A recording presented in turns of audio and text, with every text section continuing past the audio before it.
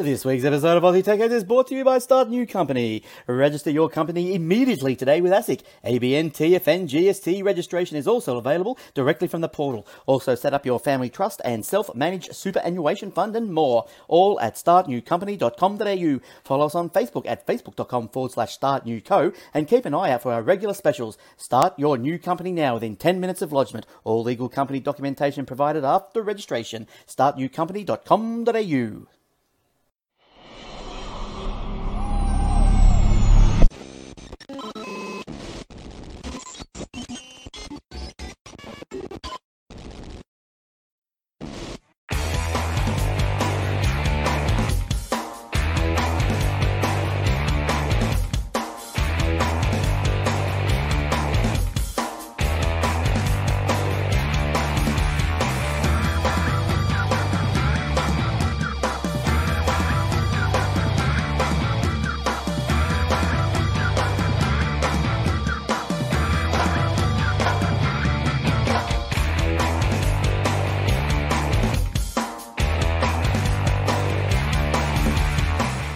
And also brought to you by this week's episode of Aussie Tech. Welcome to episode 675 of the Aussie Tech Heads, recorded on the 30th of April 2020. I'm your host, Jason Oakley, and this is my co-host, Will Tompkinson. Hey, Will. Are we sure? I I don't know at this point. I keep pointing to you over this way at the start of every show because... I should swap our cameras over so we're in the right spot. No, that'll confuse everybody even more. Dear. And you updated the episode number. Well done. I did. I remember that. Mad skill. Sure, I cut the intro off, but you know, whatever. How's stuff up your way? Weird. You're getting like 35-degree days and like 1-degree nights. Oh. Yeah, it's not fun at the moment, I'll tell you. Mine's like 27 in the day and about 14 at night, so still not too cold. Yeah, at least I've got that. That's the swing that's the problem. Like, it's just, you know, you got 3 blankets on when you wake up, and by 9 o'clock you're sweating. It's just so weird. I got wind. Don't need to know all your problems. And some things you can keep secret. Well, it was today and a few days ago. We have like a massive, heavy amount of rain come through, massive wind breezing through the house for like half an hour and then gone. Sunny day, nice and sunny again. I'm like, what the hell was that? Where'd that go? Yeah, we were supposed to get storms today, and we had massive gale winds come through this afternoon, and then looked on the radar and saw the storm front coming through, and cool, it's going to rain, and then it just stopped. Where'd it go? The rain I was went away, looking forward to a really cool big electrical storm and everything. Yeah, it was all there I watched the lightning crack over cane fields and laugh and think, this is Australia? No, I don't think that's the inflections on that song. I need to watch Young Einstein now. Yes. Emk. Emk. It makes beer have bubbles in it. That's it. And lets you play electric violin. Yeah. I've been watching a sort of sci-fi TV series called Travelers. Have you seen it? I haven't watched it. No, I've seen the trailer. That's as far as I've got. It looks pretty good, even if they canned it after 3 seasons. But that's what I was watching before the show, and you're like, show starting. I was like, but all right, I'll come back to. But each last couple of nights, I watched it like 4 episodes a couple of weeks ago, and then had all these stuff went to crap around my life. And then last night I thought, I don't want to do programming of my Spectrum games, so I'll just go and watch The Travelers again. I was like, oh, yeah, that's right, this and then that and then this. And like, yeah, this is a really good show again. And I ended up watching it last night till like 11:30 at night. I'm like, I need to go to bed at 10 from now on. So I wake up, 11:30. I'm like, oh, I don't want to turn it off now because they just did the thing. Yeah, no, it's weird how they've been canning shows that are even really popular. They said Netflix is like, this was one of our most watched series for like 2 or 3 years. And then they're like, nah, we don't want it anymore. Yeah, I know. I don't, as I said, there's been a few like that. Alcatraz was a classic one for that. It was really good. It was the most highly watched show on TV at the time. And then they went, oh, the Olympics are on, let's put it on hiatus. Oh, there's no way watching it now. And this is Netflix, so it's not like you're waiting for a TV time slot that it's coinciding with like Yeah. the Superb Owl or something like that everyone's going to watch. I think there's a B in front of that. They don't have to worry about ratings collisions with other shows or the new episode of The Simpsons where someone went gay or something. No, I know. like It's just, it's, I don't understand what they, and it's not, you can't tell me they don't have the money. I mean, they just paid stupid amounts of money for, you know, Grand Tour and a few other shows. Like, Yeah. it's not the money. I just watched that episode where the guy gets run over by the garbage truck. That was good. So Yeah, so they have people in the future where the world's gone to crap and they need to go back in time to fix things, but they can't send a body back. So they just send your mind back into the body of someone who's about to die. So you stop them from dying, but you become them and you take over their body. And now you've got a mission to try and save the world. that sounds like Body Snatchers.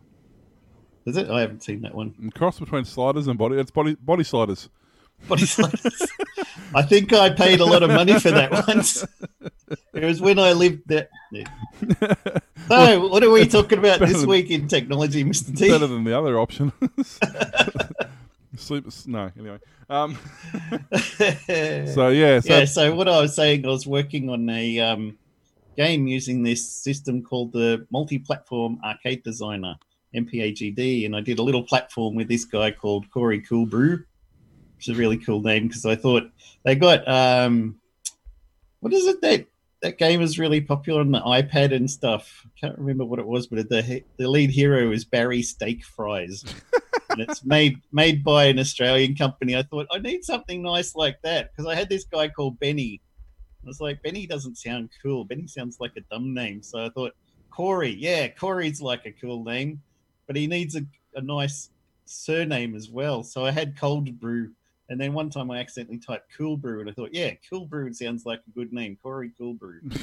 That's my main character, and he's in a platformer where he's got to escape from the robot laboratory, and these robots come after him. He has to jump over them and collect all the microchips, and he gets extra life after a certain number of those. And each level you have to get the key that opens the door to the next level through. And I've got a little bit of kind of AI-ish with some of the robots that will actually home in on you and come after you and stuff like that for later levels. So really enjoy programming it, and you do it all the design. There's a you can either design it actually on the Spectrum computer or emulator if you prefer, or they've got a Windows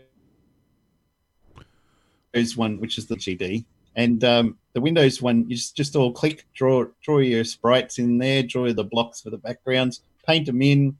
And then you say, okay, I want the main character to be a platform character. So it writes all the code for that for you. So you don't have to do anything at all when it comes to that. And then, or you want to say, oh, I want it to be a shooter one. So you select this main character is going to be a spaceship shooter. So it does all the programming for that. And then you just say, okay, this is an enemy. I want him to animate like this.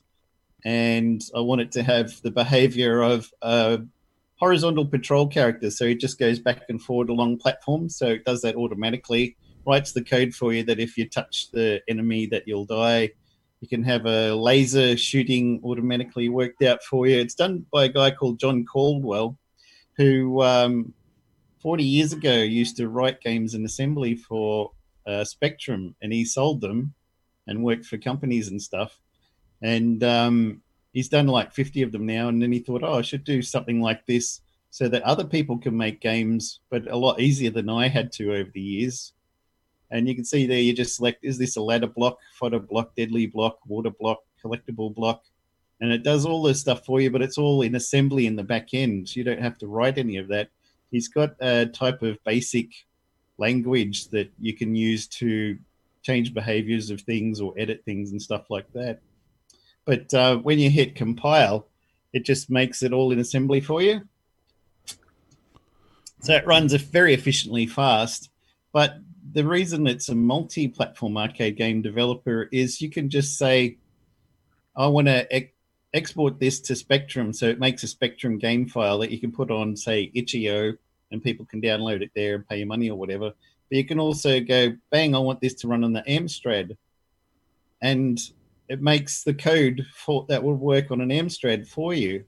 And then say you want this to work on a Dragon computer or BBC Micro or VZ200, which is what I helped them port this to over the last few months, doing VZ code, and all these other platforms. So there's probably about nearly a dozen platforms now, and you just design it for the one, and it can just export the code out to all the different platforms for you. There's some that need minor changes because they've got different capabilities for graphics. Some of them got better graphics, so you can do multicolor sprites and stuff like that. And like the VZ has got super low res graphics, so I had to help him convert it to like a mini version of the program. But once you've written it once and you just say the behavior of that X is going to be a bouncing nasty, so it makes a code that he just bounces around the screen and he might bump into you, so you've got to dodge him. Or that blue one is a collectible sprite, so when your main sprite, the square one, touches it, the blue one starts spinning around you like a shield automatically, and he's written all the code for that. So everything is just already done for you. You can see there's a button down the bottom of the screen that says generate scripts. So that generates all the programming for you, so you don't have to do anything. But the scripts that it writes is in this basic type language, and makes it very easy to understand for just about anyone can make the games, but they compile down to assembly language, so it's really fast and runs like a normal game. Cool. Sounds it's definitely, a whole different process than what it used to be. Yeah, and I love that it's on Windows, but he wrote the Advanced Game Designer for Spectrum, which is where it started off. And then there's another guy, Alan, I can't remember his last name. He's written AGDX, which is like the extended version of that a lot of people use for the Spectrum now. And he's added in like double the amount of functionality. So he's added in extra stuff that the basic one doesn't come with, and he's gone off on his own port of that for the Spectrum with extra capabilities. But yeah, the multi-platform one, you've got like 12 different 8-bit computers that you can just hit export and make your game for all of them. So there's a guy I follow on Twitter has made a game called Magenta Jim. There's a guy, Jim Blimey, who's been heavily involved with making the Spectrum Next and was really involved with the Spectrums back in the 80s and stuff. And so this guy made a game based on him, called it Magenta Jim, because the character in the game is magenta colored. And he released that for Spectrum last week. And now he's working on I think it's the BBC Micro version. But they don't have magenta, so this one's called White Willy. Fair enough. But it's like Magenta Jim and the Coins of Doom. And they've got these coins around a maze with these spaceships going around. You have to dodge them and collect all the coins in the different mazes for all the levels. Quite fun. Yeah. What? Bing bong. Why is that a thing? Avon's calling. Yeah. That was interesting. Not sure why I plugged an external USB cable in that's plugged into a power supply over there. Then my computer decided, hey, I'm connecting it to the computer. I'm like, no, I'm not. No, don't want you to do that. I'm really not. If I want you to do that, I'll ask you to do it. Oh, dear, the joys of technology. We love it. No. Wait, no. Should we do some news about stuff then? Oh, I suppose so. We've scared off all our listeners, so let's do some important stuff. Yeah. The premium video on demand release of Universal Pictures animated movie Trolls World Tour has triggered a feud between the studio and AMC, the largest owner of theatre chains worldwide. In the span of a day, the disagreement escalated from a single quote from NBC Universal CEO Jeff Shell to AMC declaring it will refuse to screen any major upcoming Universal movie releases. So what the heck happened here? There's some important context. With the rise of video streaming services and other entertainment options, movie theaters are facing an ongoing battle to continue attracting audiences. A crucial factor in that battle is exclusivity. When Avengers Endgame was released in theaters, it was the only place a movie could be seen until its home video release a little over 3 months later. The theatre chains are very protective of theatre release windows, which are traditionally a minimum of 90 days. When Netflix attempted to negotiate a theatrical release window of just 45 days for Martin Scorsese's The Irishman last year, AMC and Cineplex instead opted not to show the movie at all. That'll teach them. The Trolls World Tour experiment was a huge success, with the movie grossing almost $100 million in rentals within 3 weeks of its video-on-demand release, amounting to $77 million in revenue for Universal. This is because Universal retains 80% of rental fees for the video-on-demand releases, in contrast to the roughly 50% take from traditional box office ticket sales. In response to the success, Jeff Shell told the Wall Street Journal, "The results for Trolls World Tour have exceeded our expectations and demonstrated the viability of video on demand." When the trouble with AMC really began, however, was in the second half of his quote, "As soon as theatres reopen, we expect to release movies on both formats." AMC responded, "It's disappointing to us, but Jeff's comments as to Universal's unilateral actions and intentions have left us with no choice. Therefore, effectively immediately, AMC will no longer play any Universal movies in any of our theatres in the United States, Europe, or the Middle East. The policy affects any and all Universal movies per se, goes into effect today, and as our theatres reopen, and is not some hollow or ill-considered threat. Incidentally, this policy is not aimed solely at Universal out of pique or to be punitive anyway. It also extends to any movie maker who unilaterally abandons the current windowing practices, absent good faith negotiations between them, so that the distributor and we as exhibitor both benefit and neither are hurt from such changes." So in other words, people want to watch it at home on their big TVs and don't want to bother lining up and then sitting in a stinky theatre with a bunch of people talking on their phones and noisy kids and stuff to have their expensive cold popcorn. And they can do it all at home. Not necessarily. I mean, there's a lot of movies. Yeah, okay. A lot of movies I watch at home because I'd watch them at home. But the thing is, I've watched a movie at home. I go, okay, that's a really good movie. I'm going to go see that at the cinema now. You know, because it was that good that you want to see it on big screen and get all the detail that you didn't get on the small screen. Yeah. So all they're doing is saying, well, we don't want your revenue from the people who are going to come see your movie. Yeah. So we're just not going to show your movies at all and have no other option because everybody's going to follow suit. So we're just going to basically send ourselves broke to spite you. Right. Here's my foot. Here's my gun. Yeah. I don't Good work, AMC. Yeah. Awesome. Because, like, obviously they've proven this to be a viable tactic. So that means every other movie company's going to do the same thing. And it's not like they can say, well, we'll stop. What? How can you're the guys with the content that we desperately need? Yeah. We can't do anything ourselves without you, so we're going to get rid of you and not have your content and not collect money. 50% that they were getting was better than nothing, but now they would get 0%, and Universal keeps 80 instead of 50. Where's Universal going to cry? Yeah, exactly. Oh, no, please don't let us take an extra 30% of our takings instead of giving it to you. The viewer count's going to go up. Their per movie price, I mean, they can charge. The thing is, they're taking 80% now, so they can charge, 40% less than the cinema was charging and make more money from it. Hello? Can anybody say, Netflix? Like, it's the whole thing with... And this is my point I've been making for years about torrenting a movie. If you torrent a movie that's just come out and it's a good movie, you're still going to go and watch it. So why can't I pay $2 to watch it on my TV and then go and pay $6 or $10 to go and watch it at the cinema because it's a really good movie? Nope, they don't want your money, son. So messed up. It's just, it's going to be ending up like what happened with the drive-ins. Yep. The drive-ins up their prices. They crack down on having 14 people in the car when you're only paying for 3. That showed those people who were coming here to give us money, didn't it? Yeah, and that's exactly what they did. They put themselves out of business. They blamed indoor cinema, but the thing is, indoor cinema was around before drive-ins. Yeah.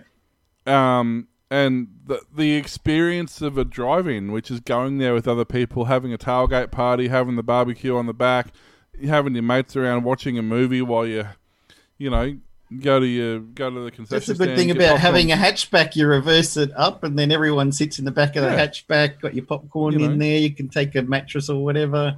Then that's what it's supposed to be. But they started cracking down, saying you can't bring your own food in, you can't bring other people, you know, if you've got, you can't have people in the boot and all that sort of stuff. You know, like, I mean, what's up with that? That was the whole fun point of it. I kind of get that, but the thing is, you're not allowed to. Yeah, you're not allowed to. Like now, although at least the driving up here, you're not allowed to back up. So you got to drive in. You can't reverse in, even if you have got a wagon. You know, you're not allowed to bring in Newcastle I went to, we were allowed to back up to the screen. Yeah, I mean that's what you should be able to do. Yeah. You know, bring your own food, bring, you know, mates around, do whatever you want, you know. And now they don't even have the speakers anymore. You got to have your own radio on. And it's like, but I like the experience of having that crappy little speaker. Like, it just helped. Yeah. Yeah. You know, I still had the radio on, but it also meant that I could, you know, have my own speaker. Yeah. You know, it's the experience, and it's the same as going to the cinema. It's the experience of going to the cinema. It's buying, not so much now, go back 15 years. You know, you buy your Choc Top, you buy your popcorn, you know, you buy your Coke, you sit down, you Jaffas, you know, to roll down the aisle. Maltesers, Jaffas. You know, but that was the thing. That's what you would do, and you'd do the same thing every time you went there, and you'd watch a movie in between. Like, you just happened to be there to do other stuff, and the movie just happened to be on. Yeah. You know, if you know, that was the thing. But now they're just so, like, even Gold Class, or one of the Gold Class cinemas up here, I used to love going to Gold Class because it wasn't that much dearer than going to the regular. And people regular bring cinema. you wine. And you used to get food, you used to get wine, you used to get all this other stuff. Yeah. But you don't. At this particular one I went to, they've stopped doing all that. You can't eat in the cinema now, which means you can. What's the point? You can order a meal, but you can only eat it outside of the cinema. It's like, hang on, I'm not paying $47 for a mini pizza to eat outside of the movie. I'm paying you that $47 for the mini pizza because I want to eat it during the movie and recline in my chair, which some of them don't do anymore. And it's like, but that. You know, so it's going to be the death of the cinema, basically, and it's going to be their own fault, and nobody's going to feel sad about it, I don't think. But what'll happen? Just going to whinge about everybody else's fault. Woe is me! How could this happen? If you look at the resurgence that's happening with drive-in theaters, there's actually drive-in theaters opening up again. Like, they're actually actively opening some of them up. And I think the same thing will happen with cinema. You're always going to have your niche, small country cinemas. I don't think they're going to go anywhere because. Yep. Take Rocky Horror Picture Show, for example. It has literally played somewhere in the world every day since its release. Yep. You know, so, and certain cinemas have midnight showings, and they have the, you know, they give you the rice. We had the audience participation. I went to it in Sydney. That was fantastic. All of you all you Rocky Horror virgins, you have to stand up and do a dance with us. Yep. It's mandatory. I've not seen you here before. Come on, stand up. Yep. It's great. You know, just to jump to the left. I used to go to the one in Melbourne. I was there often, and you'd get rice. You'd take your cigarette lighter in for the thing, which they don't let you do anymore. I get that. So you use a torch now. But they have, you know, newspaper, and they have all sorts. It's a great experience. The thing is that part of the theatre, or the theatre part of the cinema, will never disappear.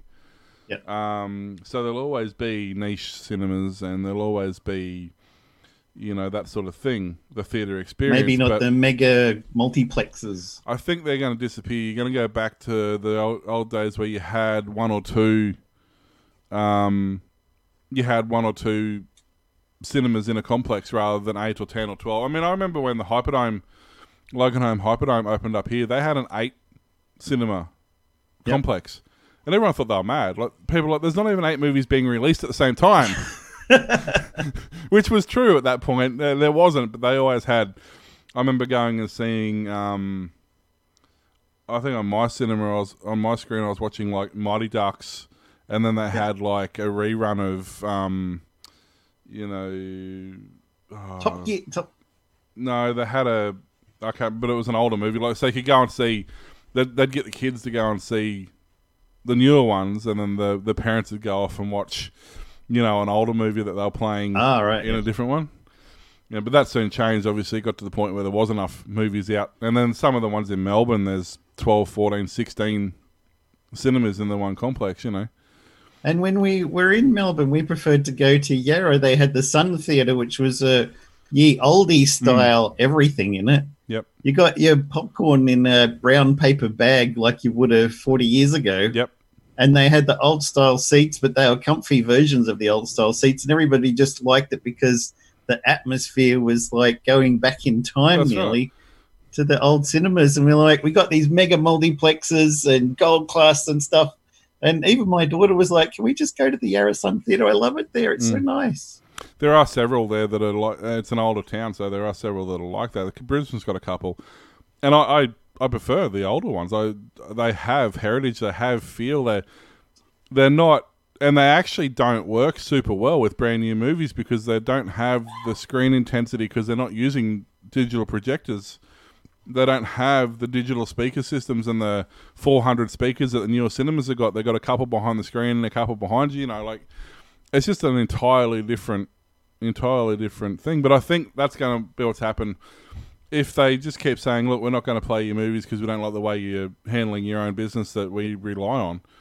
Bye AMC. Yeah, I think they're basically going to disappear, and then the movie theaters will be reopened as what they were, which was a service to the community, rather than, you know, making them think that they're there. You know, they have to be there. They don't have to be there. People only want them there because they're a source of entertainment, and I think they forget that. You know, you used to be able to go and you go to the arcade, you'd rock up an hour before the movie, you'd go and play, you know, Daytona or something. You know, you just chill out the front and hang around for half an hour before your movie's going to start. Air hockey, you know, all that sort of stuff. But that's all disappearing now. So many of them don't have any of that. You walk in to a ticket counter, then you go up an escalator and you get overpriced food, and that's it. There's nothing else there. And it's like, well, okay, now I've just got to sit here for an hour and wait for my movie. Yeah. It's bloody ridiculous, mate.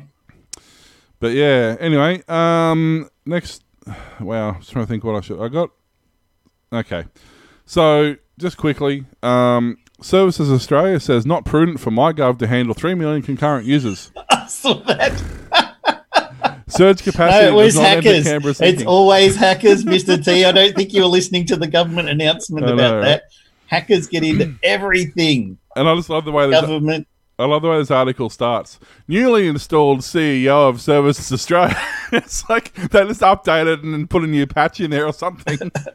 Newly installed CEO of Services Australia, Rebecca Skinner, told the Senate Select Committee on COVID-19 on Thursday that MyGov needed more capacity when it melted down under the weight of 3 million users on March 23, but it isn't prudent to anticipate a one-off event.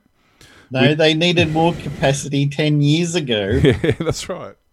That's exactly right. They needed it 10 years ago. When I was unemployed, me and my girlfriend tried on 140 NBN connection to the house to get onto their website. Didn't work. Rang them up, sat on hold for 2 hours, gave up, went into there, and it was timing out inside their office. Yeah. Oh, yeah. It's always been hopeless. What we do know is we need a larger capacity of MyGov, but it's probably right to say you wouldn't design a computer system to cope with 3 million logins at one time, when the business as usual proposition is about 90,000. The cost of building a system that could cope with that one day wouldn't really be a balance of investment. What we do know is that probably needed to ramp it up quickly, which we did, but at the end of the week, MyGov platform was sustainably more stable. Substantially. Oh yeah, shut up. That's it. I'm done. I'm going home. And able to cope with larger numbers of logins. Return to the point later in the hearing. Skinner said MyGov should have been able to cope better, but the system has handled loads much better since, and now can cope with 300,000 concurrent logins. How many do they need? Technically, I bet you it doesn't. They need 3 million, so they've amped it up to 300,000. Yeah, I mean, you know, that's fine. Under questioning from Labor's Senator Murray Watt, Skinner said Services Australia had not advised its ministers that a DDoS attack had occurred. Due to influxes, services received a number of distributed denial service alerts, which led to Minister for Government Services Stuart Robert blaming MyGov's inability to cope on a DDoS attack. There we go. Had to be in there somewhere. Had to be in there somewhere. What even is computer? No. And on that, just quickly too, we're talking about there's too many stories. So there's Home Affairs says Australia is likely next to sign Cloud Act agreement with the US. Development of the pending International Production Order Bill is an important legislative reform as Australia moves forward to a bilateral Cloud Act agreement with the United States. The Department of Home Affairs said Australia is likely to be the next qualifying foreign government to enter into an agreement. Australia announced its commencement of formal negotiations for a bilateral agreement pursuit for the Cloud Act. The Cloud Act creates a legal framework regulating how law enforcement can access data across borders. If the agreement is finalised and approved, service providers in Australia and US would be able to respond to lawful orders from other countries to access electrical evidence. Now, I thought you would like that one. Keep that in mind that we just talked about the MyGov app, which is hosted where? On Amazon Cloud. Mm-hmm. The new government's COVID tracking app, which is hosted where? On Amazon Cloud. Where's Amazon Cloud hosted? The US. So now what it basically means is that the American government has access to all the information that the Australian government has access to. And that'll make things better, right? Oh, that'll definitely help. No bad news could come of that at all. In case Remember you didn't when the notice Tier something. 3 ISPs in the US found out that the government had been putting servers in the middle of their pipelines to record stuff at like Yahoo and stuff, so they went and encrypted all their data between the servers so the government couldn't do that no more. But Australia's like, please have access to all our data. Everybody, we would love you to read all of our stuff. Yeah, pretty much. And, you know, the neat part They about lose it... contracts with companies because there are a lot of companies that can't have data going to American servers or other country servers because it has to stay in the country. And the thing is, too, like, most government, you know, Amazon servers are used worldwide, not just, I mean, many governments, businesses, whatever, use Amazon Cloud. Like, it's just because it's so well developed. Even Apple was. Yeah, but what it means is now that so many, not just Australian government, but so many major corporations, like, okay, for let's say they're medical, okay, well, all your medical records are going to be on there, but say it's a private medical contractor. It's like you've got private data that you need to be wary of, obviously, you know, with customers and stuff like that, or pick another field like security, like you're a tech security expert and you've got customers where security is paramount.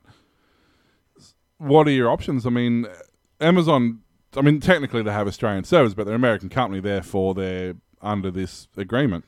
But that doesn't matter where they host it. They could be hosted in Singapore or Germany or whatever, but they're still bound by this agreement, so the access is still there. Do these companies now have to fork out thousands of dollars for their own servers? I mean, there's not too many options. I mean, I don't know, Microsoft has a service similar to Amazon, but it's exactly the same, being American based. It's no more secure. So what are the options now? Like, do they have to just, you know where you have to store the data? On the Pirate Bay torrent servers. That's it, exactly. But this is where it becomes a problem, because anything that's on Wikipedia, anything that's on archive.org, that is all, as far as I'm aware, at least for the most part, on either American companies own it or run it or manage it, or they're hosted in America. Yep. So any of those will be beholden to the American government. Yeah, and that also applies to any, obviously any other country that deals with this agreement as well. Which there are, you know, they're looking. It's the whole UN thing all over again. They're looking at multiple locations for this. Yeah. It's really bad news for a lot of. I mean, I guess major company is not a huge deal. If you're a big corporation, you could probably start your own, or probably already have your own server anyway. But small to mid-sized companies, where they're using that for data storage and processing, database processing, that sort of stuff, it's not an easy thing to replace. Yeah. And this is the other thing too, just quickly touching on my last sort of COVID sort of thing. Both Google and Apple have both come out and said, yes, we have the tracking apps available by Google and by Apple, even though apparently they're not good enough for the Australian or the UK government because they've created their own. But they've said definitely 100% once the World Health Organization has said that the thing's over, we will shut them down, data will be deleted, that's it, end of story. Well, I kind of believe them because there's a whole heap of useless data they can't do a lot with. So I kind of believe that they're going to do that. At least they've publicly said that that's what they're going to do. So at least they are making some sort of effort. Whereas the UK and the Australian government, nope. No. They haven't said anything about that. And there's actually a, let's see if I can find this. Security experts Security experts warn, don't let contact tracing apps lead to surveillance. A joint letter by over 170 of the UK's top researchers and scientists voices privacy and security concerns over mission creep on government plans for using smartphones to trace. More than 170 UK researchers have signed a joint statement over the concerns to help contain the coronavirus outbreak, warning that the government must not create a tool that could be used for the purposes of surveillance, because heaven forbid they would want to spy on you. The letter, signed by some of the top academics in cybersecurity at some of the most prestigious universities in the countries, urges that any digital solution for helping the fight against COVID-19 should be analysed by security and privacy specialists. It comes after the NHS and government reject a joint approach put forward by Google and Apple to help trace the spread of the virus, instead of choosing to develop a separate tool for the UK and also Australia, which isn't mentioned in here because this is a UK article, but the principle's the same. However, the centralised approach to building an application to monitor contact tracing with the aid of Bluetooth technology has been met with concerns over privacy and medical confidentiality. De-anonymised information for people diagnosed with coronavirus, as well as anyone they come in contact to, being stored in a central database, potential ability, mission creep, turn to a form of surveillance, etc., etc. And no, I'm not installing this app on my phone. Just not going to happen. Me neither. I did install it on the work phone just because literally the work phone stays at work. Like, it doesn't, on the odd occasion I'll take it out on a job or something with me, but it basically stays at work. Yep. But I have because it's a rooted phone, I have it runs through a script when it installs a program. It tells me exactly what the program does. So this small program that sits on the phone memory doesn't require any access to anything except Bluetooth for tracking purposes, and I'm guessing data access to report that. It loves to have access to my SD card, my camera, my microphone, my Wi-Fi and Bluetooth, my GPS, which I get. Okay, I understand the GPS. It uses... it has access to the root partition in the drive. What else did it come across? A couple other things.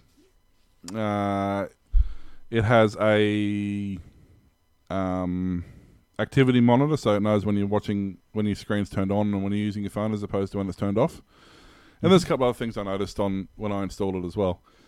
So why does it need access to all these things, Mr. T? So for a program that just uses Bluetooth to figure out how close you are to somebody, which in itself doesn't make any sense, because Bluetooth either works or it doesn't have a signal strength. I guess you could ping a device, but it's only got a 10 meter range anyway, so you're not going to know how close you were to somebody, but I guess you could say you're closer than 10 meters, I guess. So, okay, yes, Bluetooth, I understand. Wi-Fi for accessing network, yes. 3G for accessing data, yes. And GPS for location, yes, I get those. Fine, I don't have a problem with any of those. Cause that's microphone? Microphone, camera, SD card, root partition access. Yeah. Yeah. So, yeah, I clearly trust this government application to do exactly what it says it's going to do. So, I saw somebody on Twitter earlier tonight was doing a survey poll of how many people have installed it. And out of, I think it was 155 people, it's like 82% said no. yeah. Well, none of the politicians are having it put it on. Now, why do you think that is, Mr. T? Pauline Hanson, it was funny, 2 nights ago. She was on with Carl Stefanovic or one of those people she hates. Yep. And they said, "Oh, you're installing this?" She's like, "Absolutely, I absolutely am not installing this app. There is no way known I trust the government with any of my data. It's bad enough I have to give them information without letting them see information I don't want to give them." She went off. She's like, "There is no way known that I'm using that." Oh, man, it was so funny. And he's like, "Oh, but don't you think it's the right thing to do?" She goes, "No. Since when does the government do the right thing?" Yeah. She just went. It was so funny. So then saying, Paul, I think it was Carl or whoever she was interviewing, she's sitting going, "This isn't going the way I expected it to." The company responsible for deploying the national broadband network across Australia has announced it would extend its CVC boost to retailers until the end of July. In mid-March, NBN said, as a response to the coronavirus pandemic, that ISPs would be able to increase the amount of capacity they purchase by 40% at no additional charge. Calculations on capacity usage relied on data from February as baseline. A week later, NBN said in late March it was giving its regular satellite users a 45 gig boost. NBN then on Thursday said it would extend that offer until the end of July.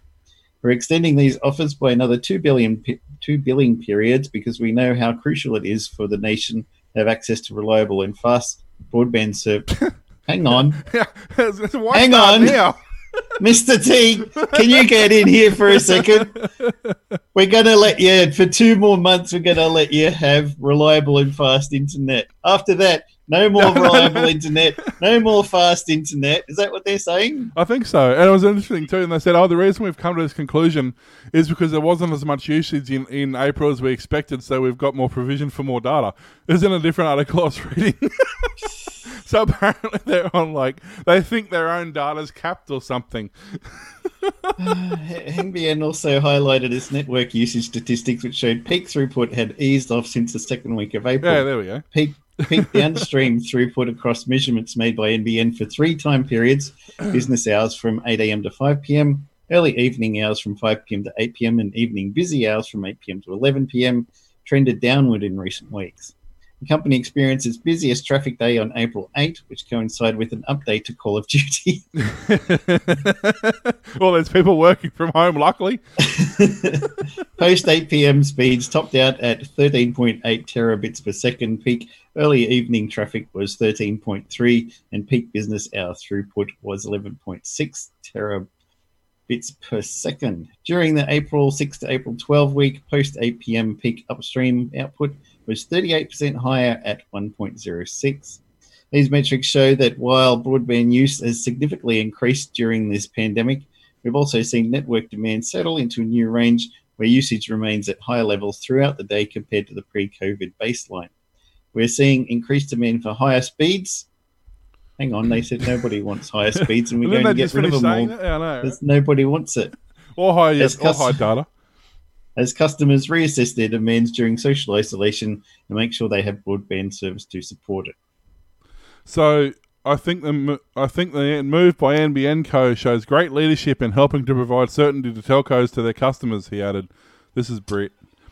In a time of crisis, certainty is invaluable. The rest of the time, don't be certain your internet's even going to work. The network has been accommodating increased traffic for 5 or 6% in recent days. Yeah.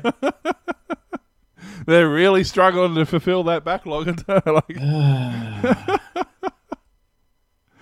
Yep. Good old NBN. Just got a laugh, done ya? Oh, it's not. The NBN has experienced managing periods of high traffic, particularly during school holidays, and in place processes to utilise latent capacity. That's not even the thing. Has in place processes to utilise latent capacity. What does that mean? Why do they have that? When the network slows down, they increase your latency? Just make everything buffer that little bit more. What? That's not even a thing. I think they mean like spare capacity that's not usually been used. Different type of latent. No, I think the first one's right. Yes, sounds more like it here, doesn't it? So yeah, NBN Co has been under pressure from some quarters of the industry to shield RSPs from an anticipated rise in the cost of supplying internet services as more people stay at home. Mobile infrastructure operators have already acted with extra quota. And it appears they've been able to handle it fine, and the same in the US where they've removed some caps and suddenly the whole network hasn't shut itself, but people are getting faster, more stable internet without increased prices, and it's working fine. Yeah, funny that. So all that time they've been saying, oh no, if we gave you more capacity, that our internet company would just go down the drain because we just couldn't handle it. Now it's like, oh, there's a pandemic. Oh, we can handle it. Oh, don't tell anyone because once it's over, we're going to start charging you and capping everything back down again. Yeah, exactly. That's right. Profit. So, all right, you got another one or? Yeah. Maurice Blackburn Lawyers has launched a class action lawsuit against Optus after they mistakenly published the details of 50,000 customers. The data breach occurred when Optus published the names, home addresses, mobile and home phone numbers of customers in the white pages. As a result, they now face a payout figure of $40 million or more should judgment in the class action go against them. This cost is specific to the class action. Other costs could also include associated fines with reportable data breaches. Optus immediately requested the information be removed from the white pages online and notified affected customers. The company is working cooperatively with the Privacy Commission. At this point, the known details are 50,000 or so customer details were mistakenly published, which makes this one of Australia's biggest data breaches. It is also believed to be the first of its kind action against a telco, and the breach was discovered and self-reported by Optus. Already there appears to be some finger-pointing between Optus and Census, who run white pages. In a statement, Optus claim up to 40,000 of the 50,000 affected customers already had their details published. Census returned fire, noting that this was strictly an Optus issue. The legal firm handling the class action, Maurice Blackburn, is requesting anyone who believes they were affected by this to contact them to discuss their options moving forward. Is there a list somewhere I can see if I was affected by this, or? You'd be an Optus customer. No, but I'm just curious. I just want to get my hands on the list. That's all. And some money. Yeah, pretty much. I mean, I'll sign up to Optus if it helps. Can you accidentally leak it now so I can join the class action lawsuit and my $3.25 it's going to be left after lawyer fees? Is it Optus or Optus? Like, is it purely Optus, or is it like I don't know, one of the like Singapore Telecom? No. Is it like Boost or whoever, people that use their network? Oh, right. No, it said Optus, yeah. Yeah, I'm wondering if it's just literally just Optus, or if it's a reseller. Affiliate, so that, yeah. Probably not, because they don't really, if you're using a product of somebody else, you can't really ring Optus and they don't know who you are. So they're probably, it's probably have the customer data.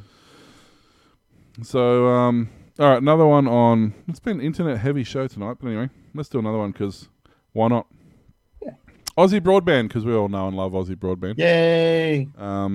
Is rolling out its own fibre to the NBN POIs. Point of interest. Begins work on a 20k dark fibre loop in Melbourne. Aussie Broadband has started to work on its own dark fibre network that will ultimately connect over 75 NBN points of interconnect and 24 data centres across Australia. Managing Director Philip Britt said the construction on Stage 1 is underway, which comprises of a 20k fibre loop around Melbourne CBD and Port Melbourne worth $1.8 million. The purpose of this project is to transition our connectivity to NBN point of interest to our own fibre point of... The purpose of this project is to transition our own connectivity to NBN POIs onto our own fibre network, Britt said in a statement. This will provide additional benefits such as faster capacity upgrades, improved redundancy, and opportunity to develop new products. In addition to connecting this exhibition and Port of Melbourne, the Melbourne Loop will also pick up key data centres including Interactive, Next DMC, M1, Equinix ME1, and 2 data centres at 530 Collins Street. The Melbourne Loop is expected to be completed by the end of July 2020. Bridgestone and Whirlpool, the timing and future phases of the construction is still being worked through. We plan to build a fully diverse routes to over 75 points and 24 key data centres across Australia. The project is being built using 720 core optic fibre manufactured in Australia by Priestman. That sounds pretty cool. It is very cool. Save a lot of money on peering costs and stuff, and they can cache a lot of that locally too. It basically, Aussie Broadband is turning into our Google in terms of Google basically do the same thing in the States. They went and got all the dark fibre and turned it on effectively. It's the same sort of things happening here. They're gone, laying the cable and everything, and it's going to be great. Do your own network and save some money and make things faster and better for your customers. Well, I mean, it makes sense, really. There's no law to say Telstra is the only one who can own the infrastructure. TPG should do it. They own every other... No, they should. Not in this country, they don't. They bogged all of these other companies after they got iiNet, so they might as well do their own one. Yeah, but they've run out of customers because everyone's left. Well, there is that. If they still had customers... we know they're not going to Dodo or something like that, obviously. If they still had customers, they'd probably do that sort of thing. But... It was like once 3 took over and then Orange took over 3. It was like, that was it. It was just like Vodafone took over their clients. Yep. It's like not many people transitioned to Vodafone for very long. They went there and went, oh, we're not here anymore. Hang on, let's leave and go to somebody else. So the same sort of principle, I think. But it's going to be good. Look, I've been with Aussie Broadband for a while. And pretty sure you're with them, and I know a lot of people are with them, and I don't know anybody who's very, very few people who've had any trouble at all, and of those issues that have had, they've been resolved incredibly quickly. And they go above and beyond. Like, we use them at work, and we got our phone system and everything with them as well. And like, you literally, even at the moment with the havoc that's been played on networks, you pick up the phone and ring them, and they'll go, our wait time's longer than 5 minutes, we'll call you back. And usually within 10 minutes, they'll call you back and they'll solve the problem. Very, very rarely. And that app is brilliant. You can reset your own network ports and change plans with a touch and away you go and stuff like this. You hardly even need to call them, but if you do, they're there. Yeah, well, we're on a commercial one, so the app doesn't work for that. So we've got to call them. But the thing is, like, we have multiple phone diversions set up, so... we can dial *# number and to somebody's mobile, then transfer it to that. But then we're like, that wasn't working properly, so we rang them up, said, hey, can you fix it up? So now we've got our own dedicated lines to our own mobiles. We can transfer calls and stuff, and then we can actually have that set up so that it only operates between 8 and 5, and then after that it will divert back to the office, and like all this stuff we're setting up, and like it's just... pick up the phone, ask them for a question, 10 seconds later it's done. It's absolutely amazing. So I have full confidence that when they roll out their version of the NBN, which will be, someone in the chat... the NBN should have been in the first place, you mean? Vikas Karalo in the chat said NBN 2.0. I think it's well above that. I think they're up to like version 5 already. They're going to be so far ahead of NBN. It's not even funny. Yeah. So it's going to be great. I mean, obviously, it takes time. But the thing is, they've managed to do half of Victoria in, 6 months? So, it takes time, but apparently not that much time. No. So, yeah. What else you got? Well, I had this story about the Cloud Act, but it's gone now, so I've got nothing. Okay. Well, an Australian bank wants to spray disinfectant from drones in schools and aged care.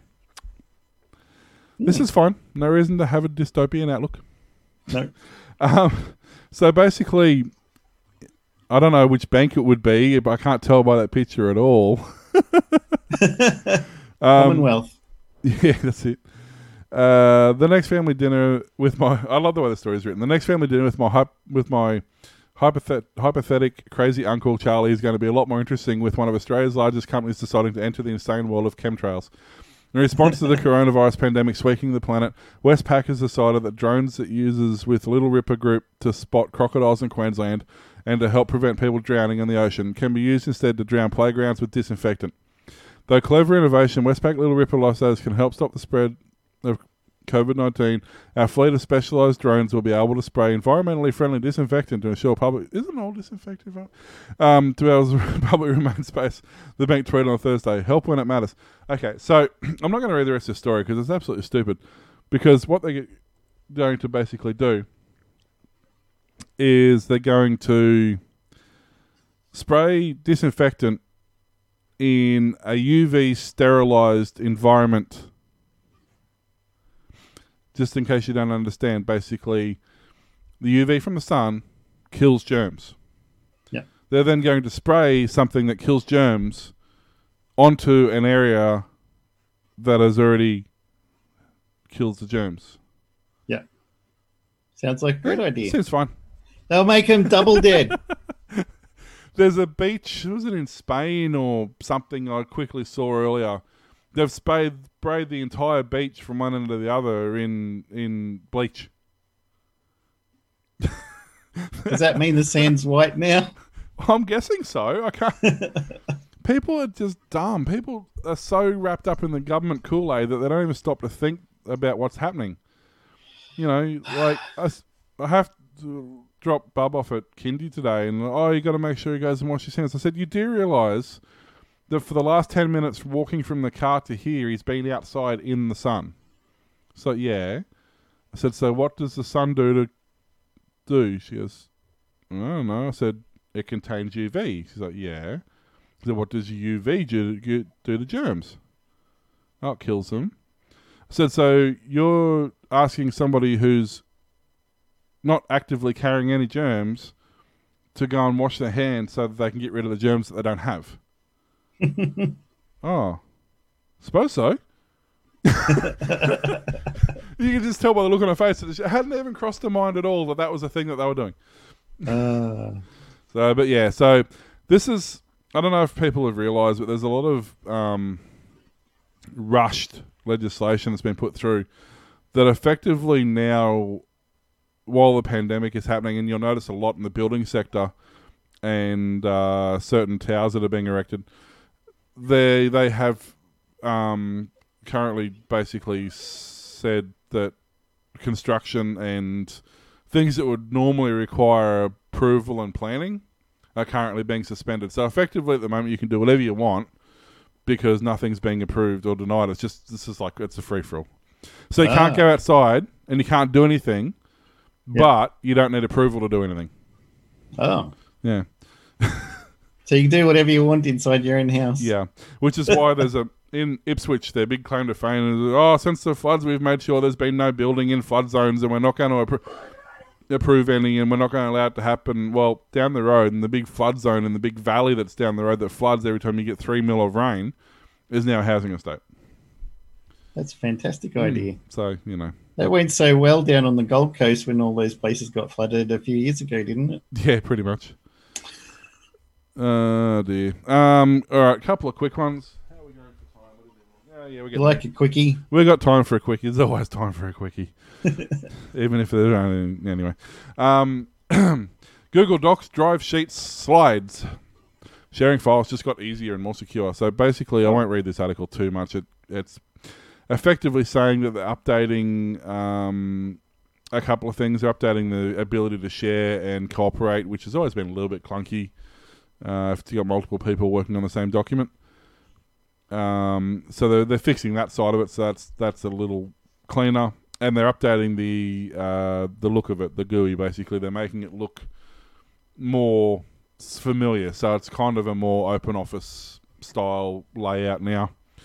And there's a copy link button, so that you can copy the link to a document. You don't have to necessarily give somebody permission. You can just give them a read-only link, which you've been able to do previously, but it's always been just awkward to do. You've had to go into the document, select it, go share link, so now it's just there.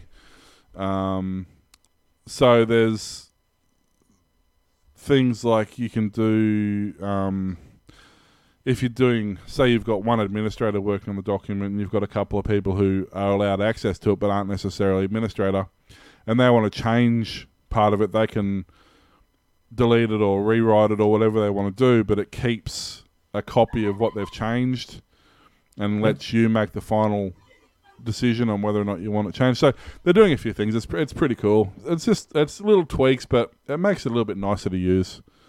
So it's just one of those things. It's not super important, but I think it's just. I mean, I install OpenOffice because there's some random spreadsheets and some docx stuff that Google Drive doesn't quite get right. But for 95% of the stuff I do, I just use Google Drive, like the sheets and the docs. Yeah, me too. That's all I ever use. I don't have anything on my computer that can read a docx or the Excel files or any of that. I just upload to Google, read it. If it's just something I need to look at quickly, I delete it straight away, or I stick it in my folder called Stuff. Yeah, pretty much. As I said, like there's a couple of things I use OpenOffice for, and there's OpenOffice and there's the other one I can never remember, which is perfectly fine. It comes on a lot of Android devices as default, and it works perfectly fine too. But there's a couple of reasons I use OpenOffice, just because they, especially in the Excel side of it, Google has on the odd occasion screwed up a CSV or something like that. Doesn't quite always get it right. So, but for the most part, we use that, and it's easy too. It's just there. It's on the drive. You know where it is. You haven't got to go finding it.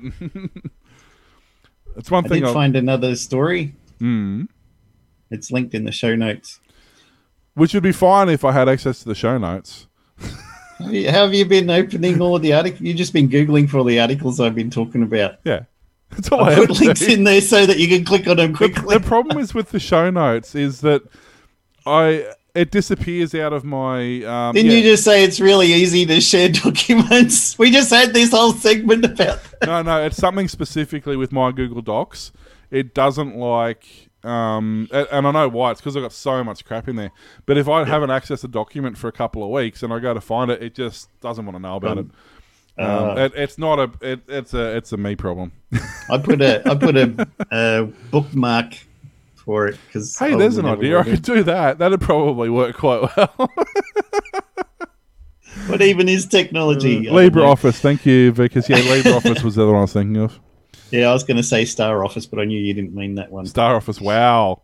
That's a flashback. Oracle. Yeah, I was going to say that's. Is that even around anymore? Hang on, I'll look that up while you're doing your story.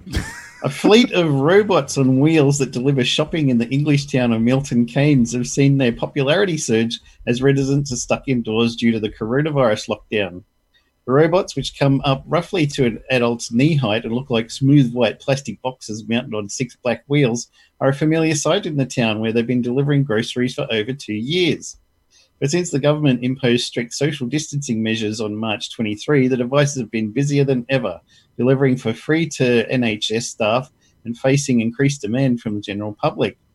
Right now, we're offering free delivery to all NHS workers within the community. We want to make life a little bit easier for these people in these very, very stressful times, said Henry Harris Burland of Starship, the company that makes the robots. Lots of them are doing 80-hour works and they don't have time to go to the local grocery store, so they use our robots for the shopping. We're honoured that we can be part of the solution. The robots have what looks like an antenna topped with a small red flag to make it easier to spot them as they do their rounds. They're big enough to hold several bags of shopping as well as a pack of bottles. Starship has doubled its fleet of delivery robots in Milton Keynes to 70 in the past 3 weeks.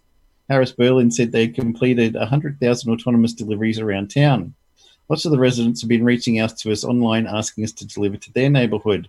We've been doing everything we can as quickly as possible to expand this service to more people, especially at this really important time.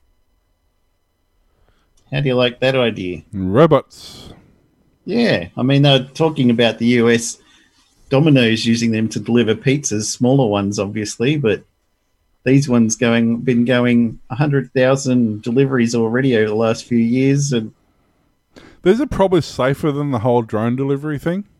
Yeah. There's less, I mean, although there is a these things are GPS tracked and stuff, and they've got like alarm systems if anybody tries to get into them. So they're pretty secure, and yeah, they In the US, they'd have their own guns. yeah, that's it. Like the ED-209, you have 20 seconds to comply. The yeah, look,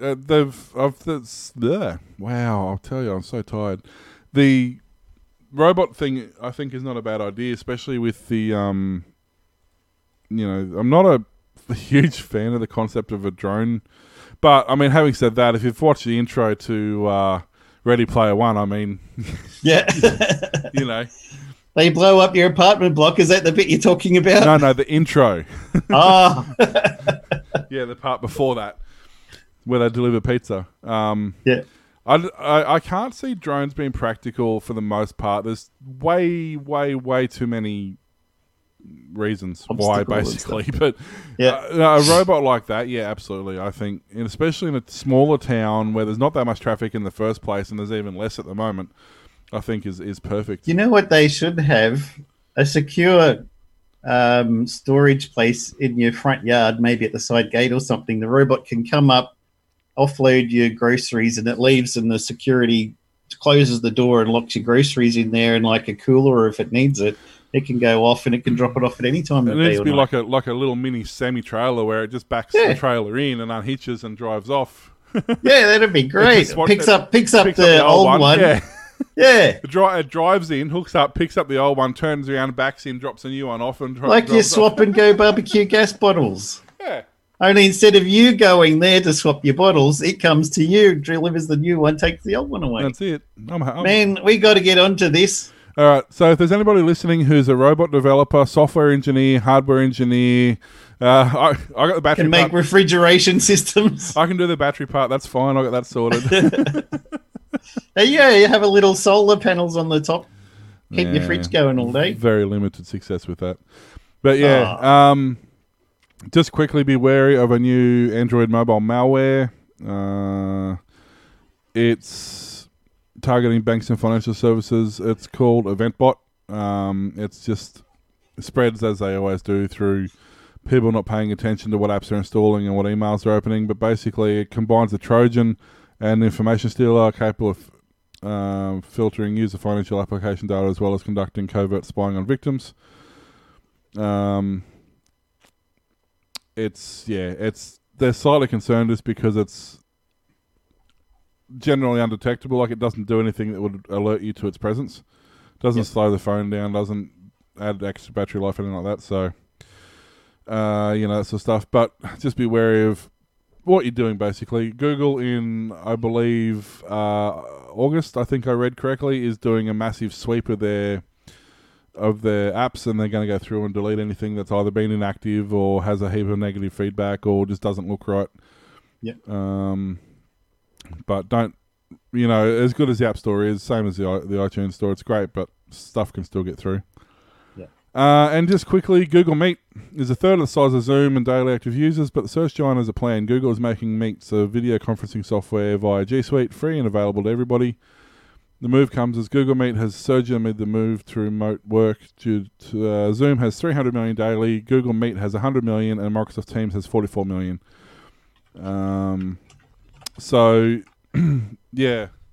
This Google Meet is the next step up from Hangouts. It's supposed to be better quality, high resolution, better audio, stuff like that. So currently free for multiple users, and then there's a paid tier and whatever. Who else has got something new like that? No, everybody. Facebook. Oh, yeah, I heard about that. Facebook launched Messenger Rooms, which boosts its maximum number of participants per video call from 8 to 50. The upgrade could help Facebook keep pace with Zoom, which supports video meetings of up to 100 on its free tier. So, yeah, but Facebook video quality is garbage. Yeah. Even now, and they're going to put more people on the same bandwidth? No. If you want to meet up with your family and friends and stuff, yeah, fine. It's fine for that. Absolutely not a problem. It's easy. Everybody's got Facebook, done. No dramas at all. But for people who actually want to use it in productivity, not going to be suitable. I think WhatsApp is increasing the number of people in there video calls as well. Once again, same thing though. It's just not a sustainable platform. Isn't that going to be like mobile only though? WhatsApp, I don't. It think is mobile desktop. only, yeah. So you're going to get your little mobile phone. Hi, boss. How you doing today? Well, Good, thanks. Turns out, like 30 or 40% of Zoom users use their mobile. Yeah, and they take it to the loo. Yeah. So using a mobile for that sort of stuff isn't unheard of, really. They probably have it a lot in China and stuff. A lot of those places use WhatsApp like crazy. They do. That's why I have WhatsApp on my phone, because one of our reps will buy our batteries from. They really can only use WhatsApp. They don't have a lot of options. So we use WhatsApp to communicate with them quite often. Yep. So, but Cool. alrighty. Well, I think that's probably about good. Hey, look, it's a short show. It's only about an hour and 10. That's a short show for us. Ah, man, what's going on? Thanks for listening to the Aussie Tech Heads show broadcast weekly. We can be found at facebook.com/Aussie Tech Heads, twitter.com/Aussie Tech Heads, and youtube.com/Aussie Tech Heads. Email us Glenn, Will, or Warlock at aussietechheads.com.au. You can hear Aussie Tech Heads on aussietechradio.com, 24/7 back-to-back play of some of the best tech-related shows from around Australia and New Zealand. New shows are added each Friday. Thanks for listening and watching, everyone. Subscribe, smash that button, hit the bell. See you later.